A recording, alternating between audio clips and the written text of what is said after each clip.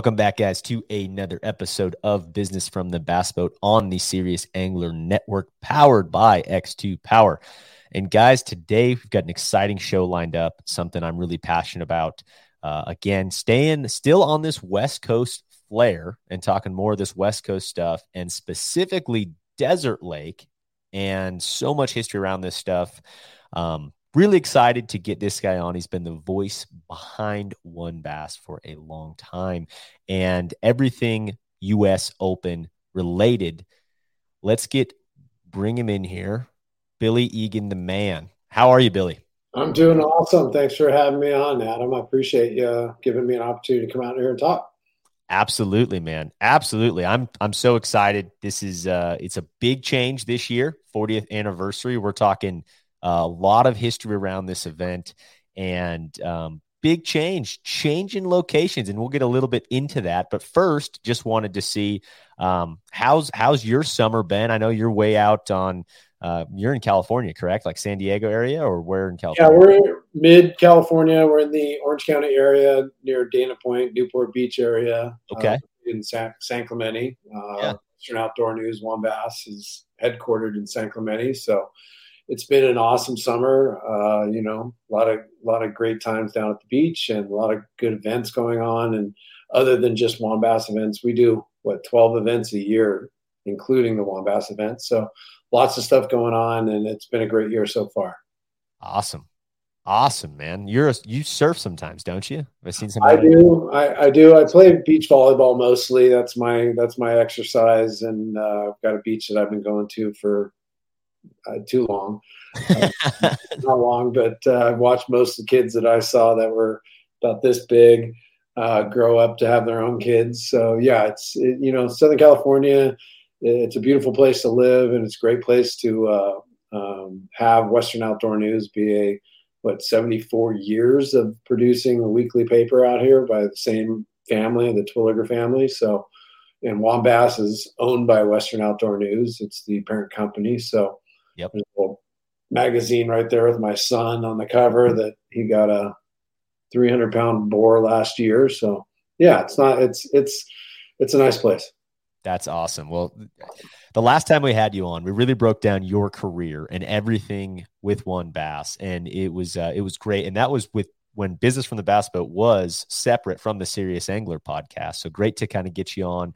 New audience here, or somewhat. We've got a larger audience as this podcast has just grown. So it's great to, if anyone is interested in looking back, you can go way back and see those prior episodes to dive in to Billy's kind of history and how he got in. But for now, really, we are going to dive into the U.S. Open in 2022. Super excited. For a long time, the U.S. Open has always been that grinder event, right? And it's always was kind of that late summer, and then it kind of moved into that October timeframe, which can still be a tough time depending on what you're looking at. The trick is this year, we're changing fisheries to a place that has bigger fish for sure. Right. Am I wrong there? For 39 years, the U.S. Open, it's a long-standing tradition with this event. It's the first $100,000 payout tournament that ever happened back in the day, 1981, with Greg Hines winning it. Fortunately for myself, I've been involved with WON Bass now this is ending my 13th year of being a tournament director for WON Bass and taking over for Harvey Naslund in 2010. At that U.S. Open, and it's been a great journey.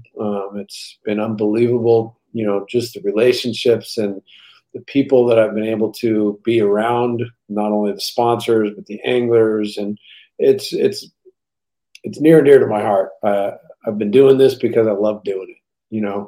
The people and friendships that I've garnished throughout the years is just tremendous. Not counting the West Coast guys, but the national type guys, like Aaron Martins. Obviously, he and I became really close friends after that first U.S. Open I ever produced. And he was literally the one guy, and he just had his birthday recently. So he was the one guy at that 2010 U.S. Open, my very first U.S. Open, said, "Hey, Billy, I want to help you get this event to 200 boats. There's no reason this shouldn't be a 200 boat event." And It took a few years, but we finally made it. I mean, we've had numbers up to 270 before at the U.S. Open. This year, we're sitting right now at 201 boats for the 40th anniversary U.S. Open. And like you mentioned, for 39 years, we've been at Lake Mead doing the U.S. Open. It's the home of U.S. Open. Colville Bay was the home marina for the U.S. Open. But obviously, with the water conditions and the drought situation that we're under out here in the West, Lake Mead doesn't have the facilities nor the launch ramps to even try to put on an event. You know, a lot of people actually, I get calls every day. Hey, it rained a lot up there in Vegas. I see flooding in Vegas. Did that help Lake Mead?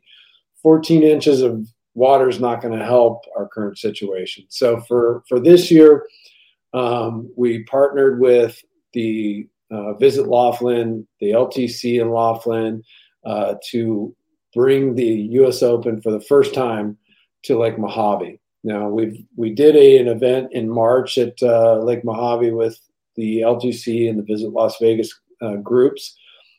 They've got great partners in Laughlin with 7 different hotels that are offering discount rates and all that stuff. And there's the facilities at Catherine's Landing and the lake itself. I mean, it's basically you have an opportunity to double the size of fish that you're catching during this year's U.S. Open at Lake Mojave than you would at Lake Mead. Mm-hmm. Lake Mead, as Rick Clunn has said for many years and has become a very close friend, one of the first times I ever talked to him, he mentioned, you know, you can't call yourself a true champion if you don't have a Lake Mead U.S. Open championship underneath your belt, because Lake Mead was the great equalizer. And, you know, the one thing we had all these different variables coming across us with the low water situations and the barrels and different things that are happening out there. We quickly knew that, hey, we pulled some rabbits out of the hat last year to make the event happen there. Yeah. And it was probably one of the smoothest events we've ever run under those conditions. You know, if you figure after 12 years of running the U.S. Open, trying to get these guys to get in line and get their boats in line early. The one year that we have ramp issues was the one year everybody was launched before 6:30, and we didn't have a line of people still launching when we went out to do the national anthem and get things going. So it really worked real well last year at Lake Mead, but there was just no possibility of running the event this year. So because we had partnered with Laughlin and Visit Laughlin for the March event, we approached them with the opportunity of bringing the 40th anniversary to Lake Mojave, it's a 57-mile long lake.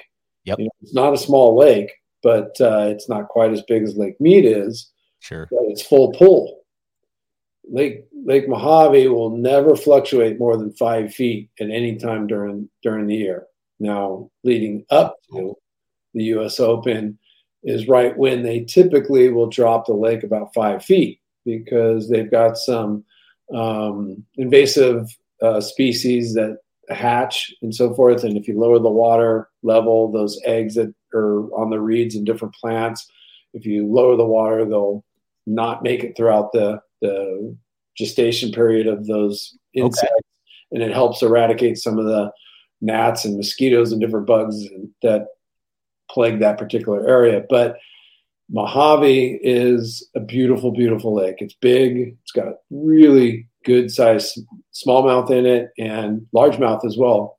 There's a good striper population there. And I spent a couple of days there, August 18th and 19th, with meetings at Laughlin to work out details with the hotels and also at Catherine's. And the fishing was a little tough, but one of the things I noticed, and some of these guys might be interested in this, and some of the people listening, we were chasing what we thought were bait fish, puddling all over the place. And we were hearing reports of, hey, go over to this area. We saw a lot of bait fish. Hey, go this area. So when we were out there, the conditions were a little tough because there were some monsoon rains coming in, and actually took about 9 of the telephone poles or electrical poles down that caused a blackout at Catherine's for a little bit. But when we got on the water, we found these puddling bait fish that we thought, and we spent about an hour fishing this area that there was literally on the screen just what you thought was a bait ball everywhere. Okay. After about an hour of fishing it, I took one of the baits that I was using and really kind of slowed it down and tried to give it some action just before I got to the boat. What we realized is there are thousands of baby bass in that lake. They're Really? bait fish, and nothing was eating them. Nothing was being predatory towards them. It was just That's these crazy. locations we went, thousands and thousands of baby bass, which just says how rich that fishery is and what potentials could be.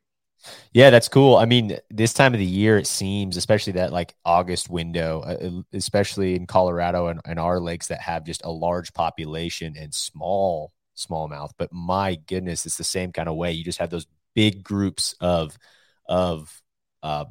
small bass. And to me, in that situation, I almost think on a place like Mojave with a big striper population, I would think that eventually that those striper would just find those things and crush them. You know what I mean? We were surprised that there weren't any predatory fish around this. I mean, literally, they must have been eating some insects or something that were larvae or something. They were just up there, just making all around. Oh, wow. Really? Okay. There were no predatory fish around, and you would think in those kind of situations that the striped bass would hear that, or the largemouth or smallmouth would hear that and congregate around those, but there was nothing. But we ended up catching some legal fish, had a good time. Kevin Johnson, one of our pros that's owns Next Gen Lithium, just posted a 5.51 personal best smallmouth that he caught a couple days ago in a little deeper water. So there's fish all over that lake. And the beauty about Lake Mojave being 57 miles long, you've got this southern end, which is closer to the dam area, which has a lot of coves, a lot of inlets and areas. And then it really opens up into the belly of the lake into a big mass type lake situation. And then if you go past Cottonwood Cove, you're getting into this thinner, kind of more traditional Lake Mead type fisheries where you go all the way up to Willow Beach area where a lot of big striped bass guys try to target big bass up there. But there's a lot of places to fish. And, with 200 plus boats, we've maxed the event out at 225. So we're not quite there yet. But, if anybody's listening and wants to make this year the year that they come out and participate in the U.S. Open, we have spots available for pro anglers until we reach that 225 max limit, as well as co-angler positions too. But 49 years of running the U.S. Open is a pretty big and pretty monumental event. And one of the cool things that we've done with that being the 40th anniversary is this year we have decided to implement and induct our first ever 5 WON Bass Hall of Famers. Wow. Very cool. So we decided amongst our company that it was time, with 40 years below our belt running this event, that we need to start recognizing some of these guys that have been around, not only anglers, but industry people as well that have supported WON Bass and the U.S. Open, let alone our other events. But we're going to be doing a expo like we've never done before. And typically we call that a sponsors row, where in past events at Las Vegas, we'll have one of the concert halls where each of the sponsors have a table where they represent their products, and there's a gift on the table for each of the anglers that signed up for the event, get to come by, shake hands, touch and feel their products, and then get a nice little gift for signing up for the event. This year, because it's in Laughlin, because we've partnered with Laughlin and Visit Laughlin and the 7 hotel partners, we're going to be doing an expo at the East Center, which is located at Edgewater Casino.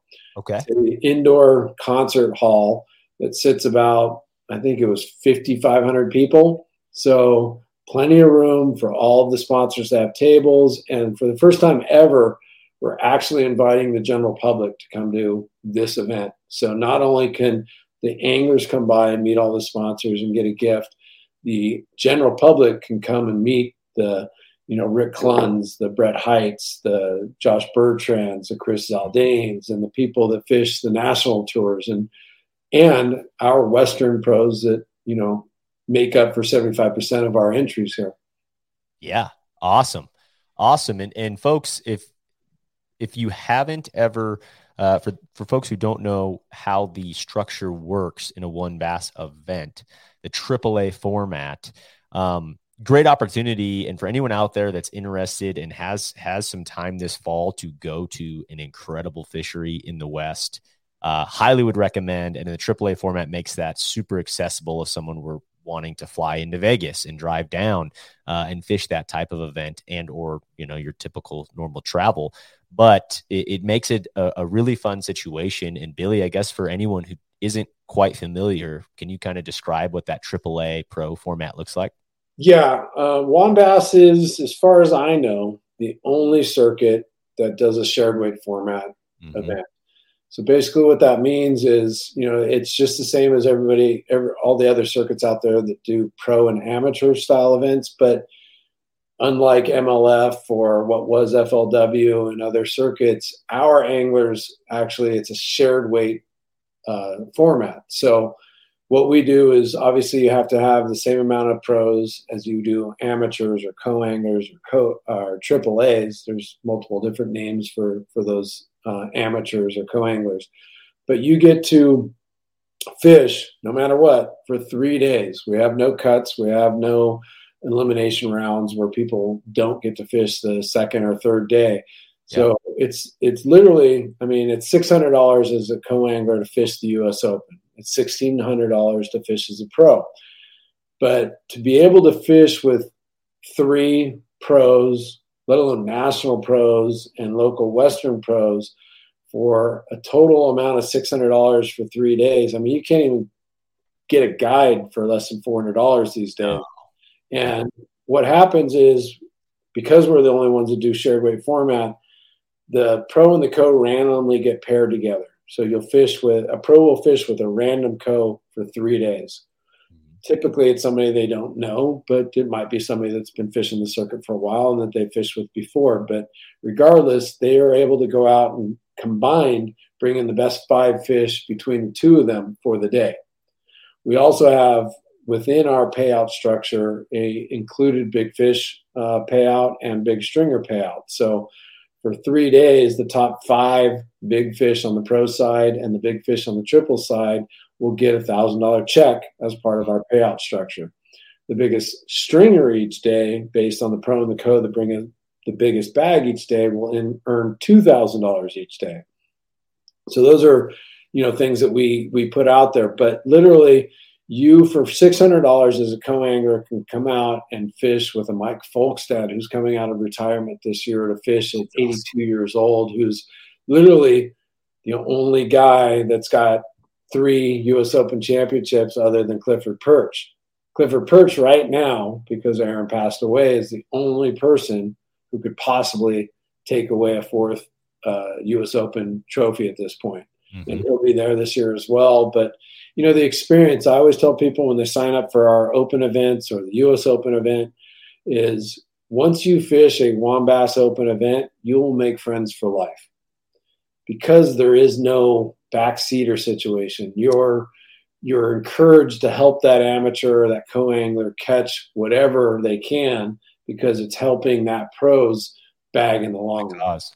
Yeah, and to me, that is awesome, because I've fished from the front and the back of the boat quite a lot now. And basically the idea there, sometimes you draw a guy from the back of the boat where he's not really interested in telling you what he's doing, or how he's catching them, or those conversations are so much more open in a AAA format, and they're going to help you and say, hey, look, here's what I'm using. There's no secrets, right? There's no there's no hiding a bait from somebody, because you're trying to get them to catch fish to help the cause. So super incredible format when it comes to that. One thing I will say, the only other folks doing this that I'm aware of, and this was through Eric Luzak, who was on the podcast last, actually, when we had fished together on Champlain, we were talking about that in Canada.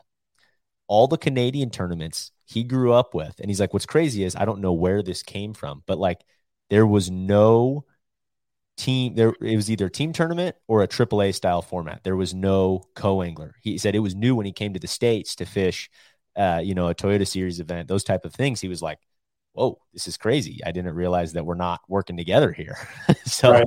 that's Well, pretty the crazy. interesting thing with co-anglers, I was taught by Harvey Naslund, he was the first guy who was involved with the U.S. Open back in 2000 or 1981. And when all the guys back then used to have pro and pro situation, there was no co-anglers back then. Yeah, you would flip a coin to find out which boat you guys would be using and who would have the front of the boat for the first half of the day.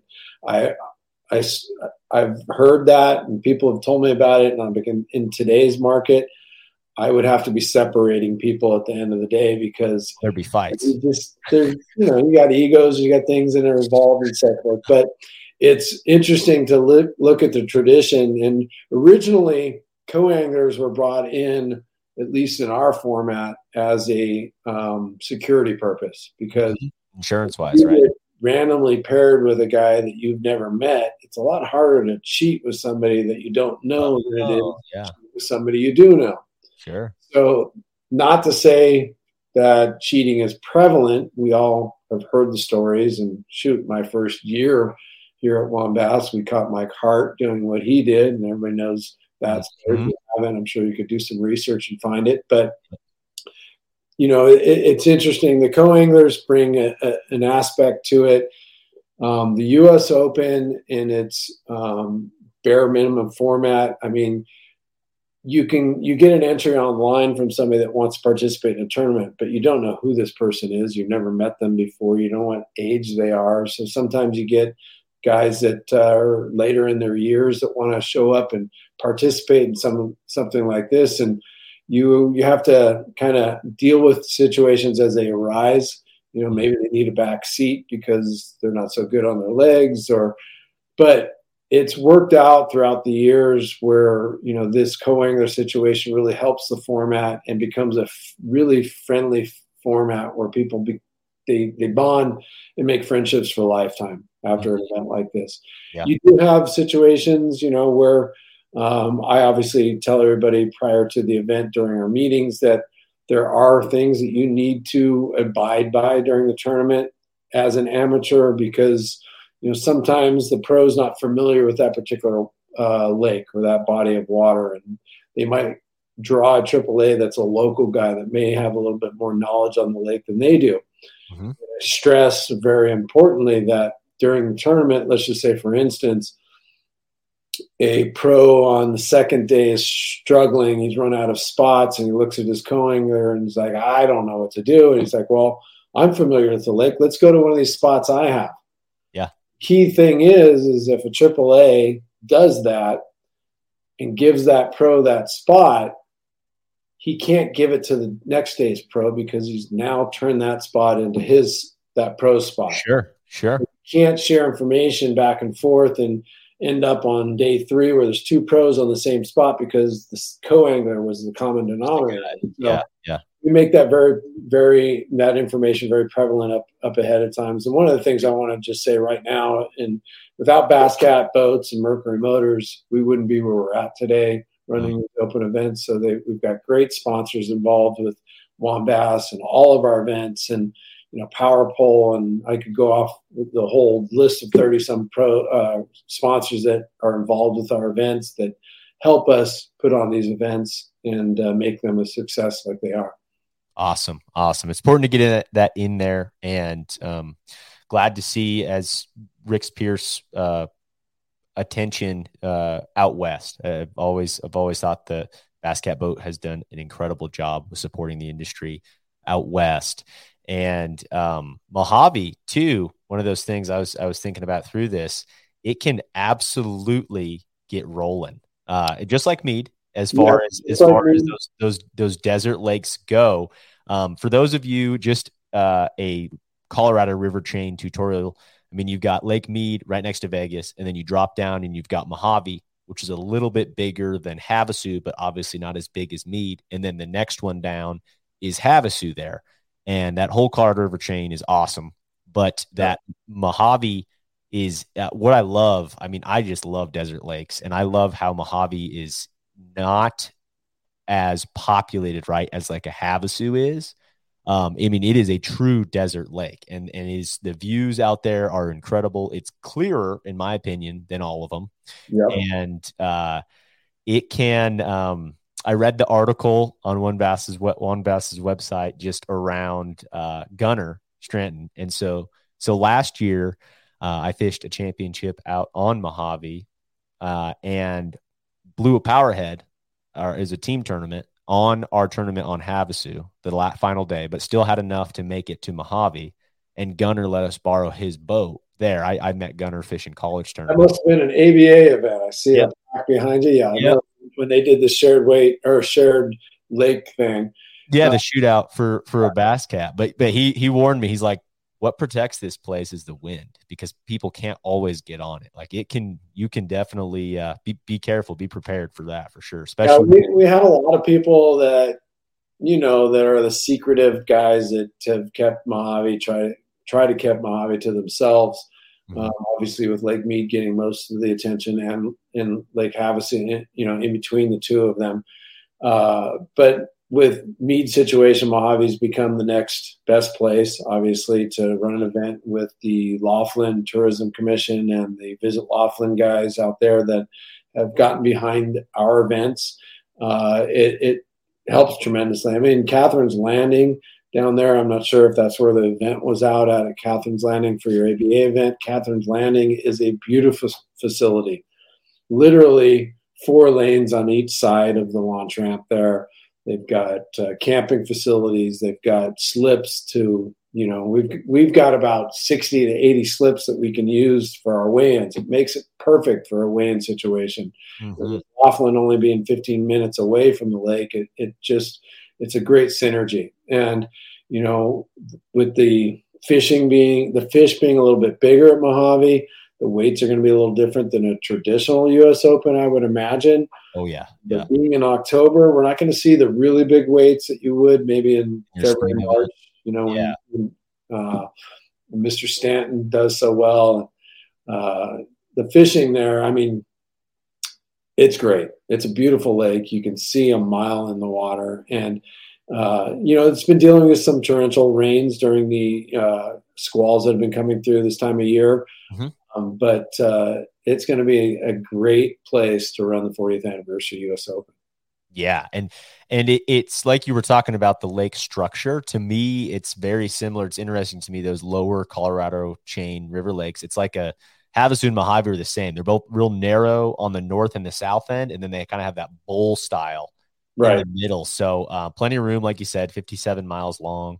And that bowl can get rocking. So be careful with that. And,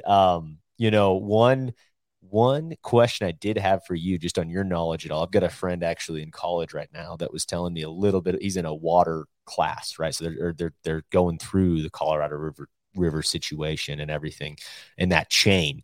So you were saying that Mojave really doesn't fluctuate much on an annual basis. And I've heard that same thing with Havasu, because they have to keep enough water.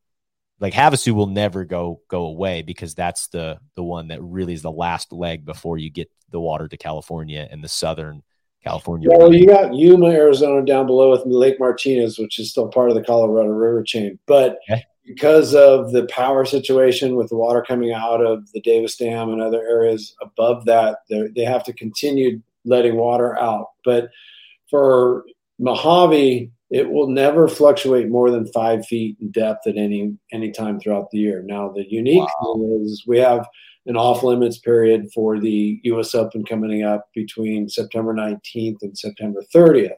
Okay. So a lot of guys that are saying, hey, well, I'm going to go run out there the first 2 weeks of September and get some practice in. And I'm like, hey, I'll go for it. Have a good time. But just so you know, by the time you show up at tournament time, the lake's going to be 5 feet lower and conditions are going to change. So everything you just practiced for is going to be out the window. And what you're faced with, you'll learn prior to the tournament. Now, because Lake Mojave is run by the Lake Mead National Parks recreation area, Lake Mead and Lake Mojave are all national park situation. Our permit is a process that we do with the national parks. Now, they have a situation that we ran into in March when we had our March Laughlin Open. Okay. Is basically we typically would have a 4-day official practice before our tournament, which means during those 4 days you have to abide by tournament rules.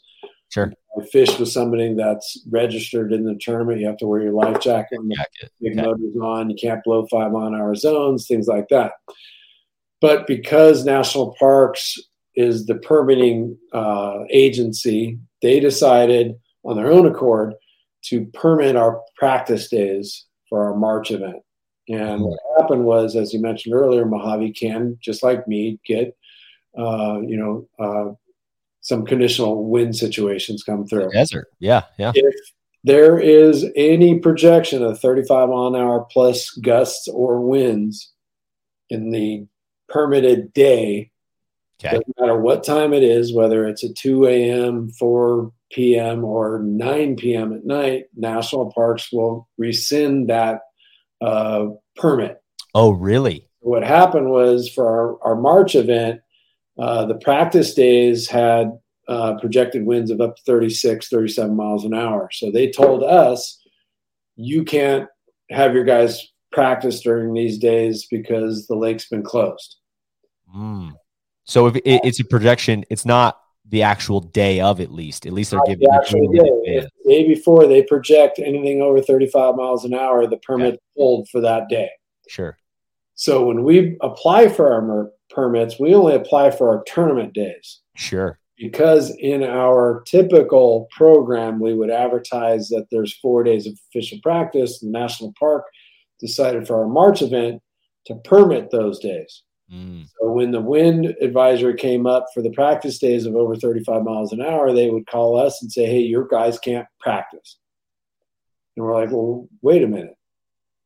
If Joe Blow wants to go to the launch ramp and is not involved in the tournament and launch his boat, there's nobody there that's going to stop him. No, you're right. So if they're not involved in the tournament, they can fish that day on their own accord and at their own safety factors. Interesting. All of the tournament that has a permit, they can't. So what we did was, based on those conditions for the U.S. Open, we terminated official practice. Okay. There is no official practice for our events on national park grounds anymore. Okay. You can fish all you want. You don't have to follow any rules, because when the tournament starts Monday, October 10th, that's when you're bound to the tournament rules. I see. And again, on those tournament days, that's the permit days. Therefore, if it's going to be blowing 38 miles an hour, you may. There's a potential call that we could get Sunday that says, hey, we have projected winds for 35 mile an hour on Monday. You can't run your tournament Monday. Got it. Which is what happened last year. The U.S. Open went from a 3-day format to a 2-day format. Roy Hawk won the tournament, which happened the same year Bub Tosh won at Lake Mead as well. But, that's just what you have to deal with. And one of the precautionary things that we're working on this year is actually permitting the Thursday day, which is typically the day after the tournament, so that if one of our days we can potentially still do our third day the following day. Now, that's something that we'll be telling the anglers later, that says, hey, make your reservations till Wednesday, but be prepared just in case to stay Thursday as well if one of the days gets blown out. Sure. Makes sense. Gotcha. Well, that's I wonder how many lakes across the country deal with the National Park Service. You know what I mean? I mean, normally when you're registering an event, that's not a very common thing. So that's kind of unique. No, it's not very common. And the unique thing about it is, like, when we have to do our insurance policies for Lake Mead or Lake Mojave, sure, usually you're insuring a local facility or Colville Bay. We actually have to insure the United States of America. Wow. At the national park, it's owned by the United States of America. So our insurance policy says $3 million policy to the United States of America.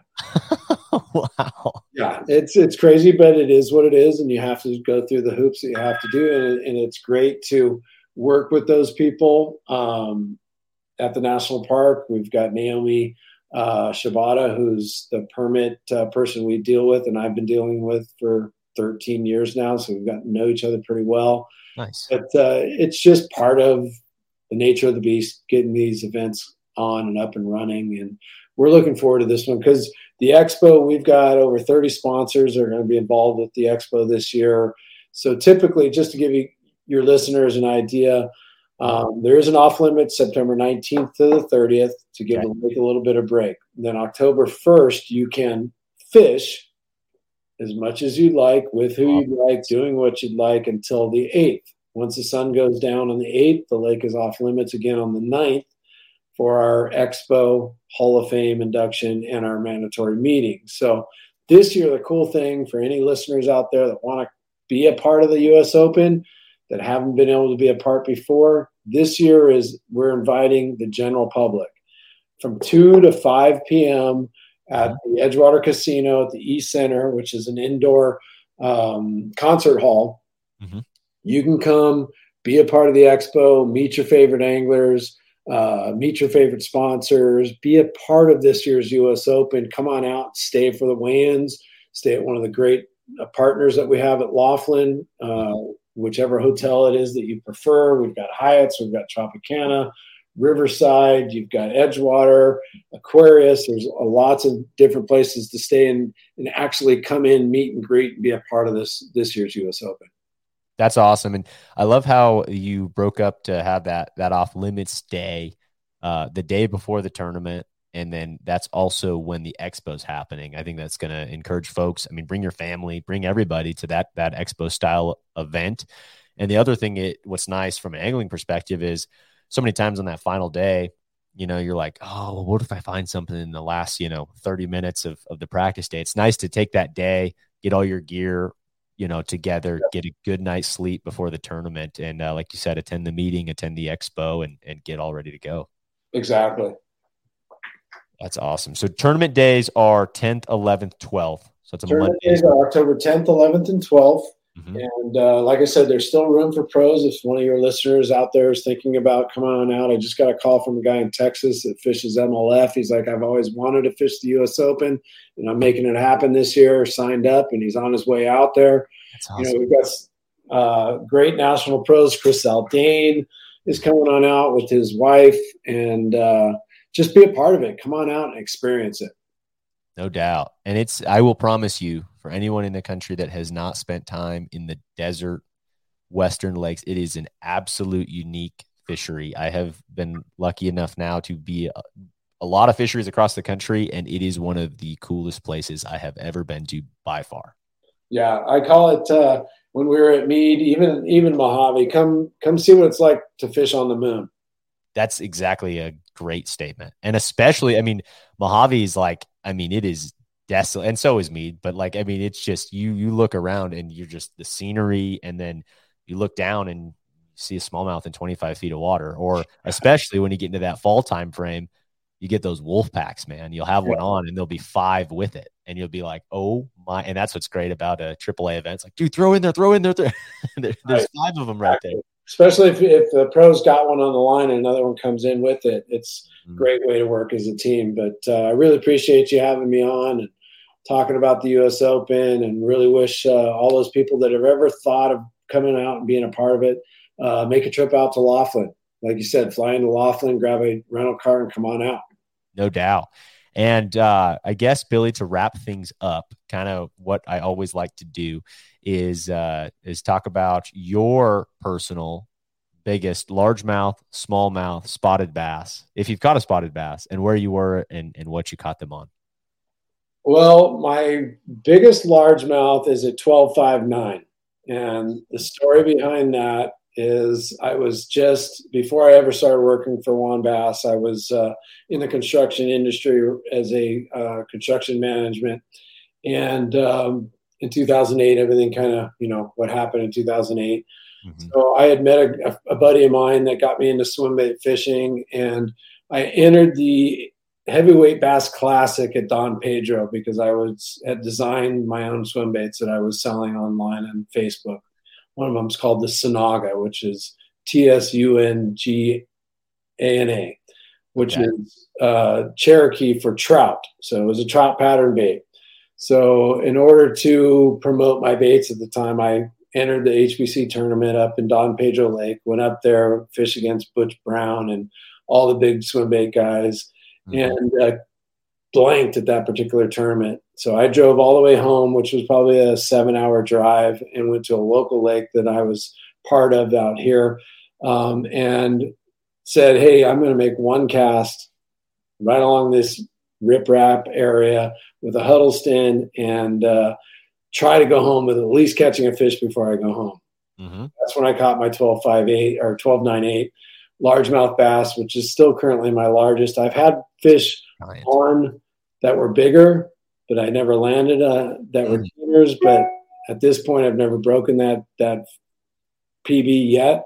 Yeah. As far as smallie, I think my biggest smallmouth is a 4.8 at Havasu, catching that with my buddy Mike Bond, who used to work here at Western Outdoor News back in the early days when we used to go to Havasu and throw swim baits out there. I think that was either a lunker punker fish or it might have been on one of my Snaga baits. And then spotted bass, I would have to say it's not real big because I haven't done a lot of spotted bass fishing, but it was up at that was probably spotted bass at Berryessa, Lake Berryessa. Yeah. Went up there last year with one of the editors from Western Outdoor News and Rusty Brown, because one of the companies that does the houseboats up there wanted us to come do a little piece on it. And that fishery is unbelievable because not only can you catch smallmouth or spotted bass, but you can get all three species in one day: largemouth, smallmouth, and spotted bass at one lake. It was a great adventure. So still trying to beat that PB of that 12.9, but that's what we're here for. I like it. Well, I met some folks this year flying out to Champlain. I fished as a co-angler with my buddy Andrew Loberg and some of his buddies from that Berryessa region. And they were talking about Berryessa, and one of them had caught an A-rig fish, an Alabama rig fish, and one of each species on the same A-rig, which is just crazy to me. That's super cool I love fisheries when there's 3 different species like that. Yeah. You can go out there and catch all 3 species and all day long, basically. Berryessa is a beautiful place. It's up in Napa, California. But I'd have to say, just for you guys, the most interesting thing that ever happened with a freshwater umbrella rig, fishing the Long Beach harbor area for a saltwater bass tournament. Okay. I connected on a 45-pound grouper. Oh, my gosh. A-rig.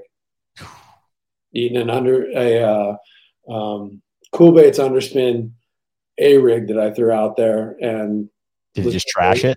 But in California, you can't take pictures or hold those type of fish. So you had to catch and release it real quick. Yeah. Look at Instagram or Facebook, you might find it somewhere. There you go. It's awesome. Was that A-rig? I mean, was that just trash? It was regular bass style A-rig. And it didn't break. 45-pound fish on it. 45 with Kitech white, baits on it. Was going for calico bass, and all of a sudden I thought I hooked the bottom, and the bottom started moving back. Yeah. Wow, that is awesome. Well, that's great, Billy. I love stories like that.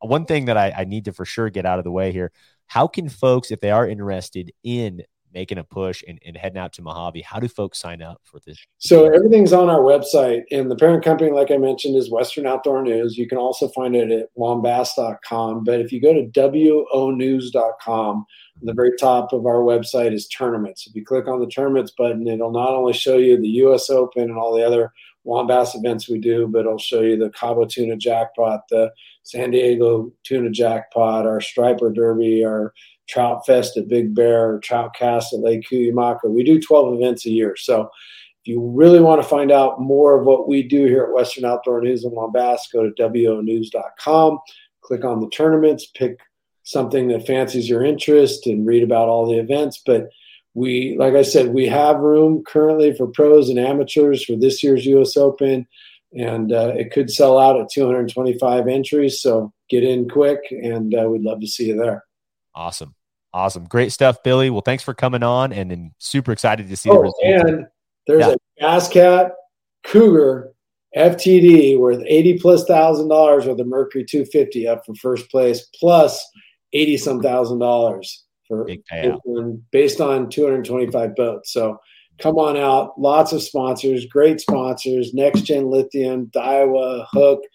You got LifeSource, Costa, Berkeley, Phoenix, Ava Garcia, Cigar, PowerPole, Lowrance, Livingston. They're all involved with this event. So come on out, meet the sponsors, meet the anglers, have a good time in Laughlin, and feel a little bit about what it's like to be involved with the U.S. Open.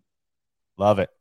Love it, man. Great way to end the show. And folks, check it out. And if you can't make it, be sure to watch the weigh-in, watch what happens out west. Yeah. It's going to be We'll be live all 3 days from the U.S. Open at wombass.com and wonews.com. Plenty of places to view it. Some of our sponsors will be pushing that out there.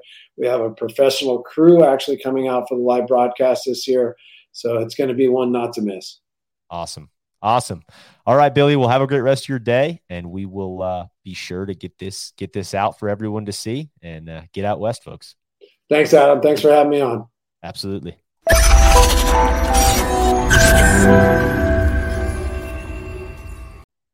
Well, that was an awesome show. Hope you guys enjoyed it. If you can and your app allows it, please leave us a rating and review. It really helps us get seen more, which allows us to access more time and more variables to be able to bring to the show to make it better for you guys. So hope you enjoyed it. And if you did and you liked some of the things we talked about in this episode and want to check out our show partners, all of that is in every single show description. You can click down there. It's got all of our discount codes, all of our links to our show partners, where you guys can go and support the people that support this show and help us make this show happen. And of course, this show does not happen without you guys. You guys know we appreciate you.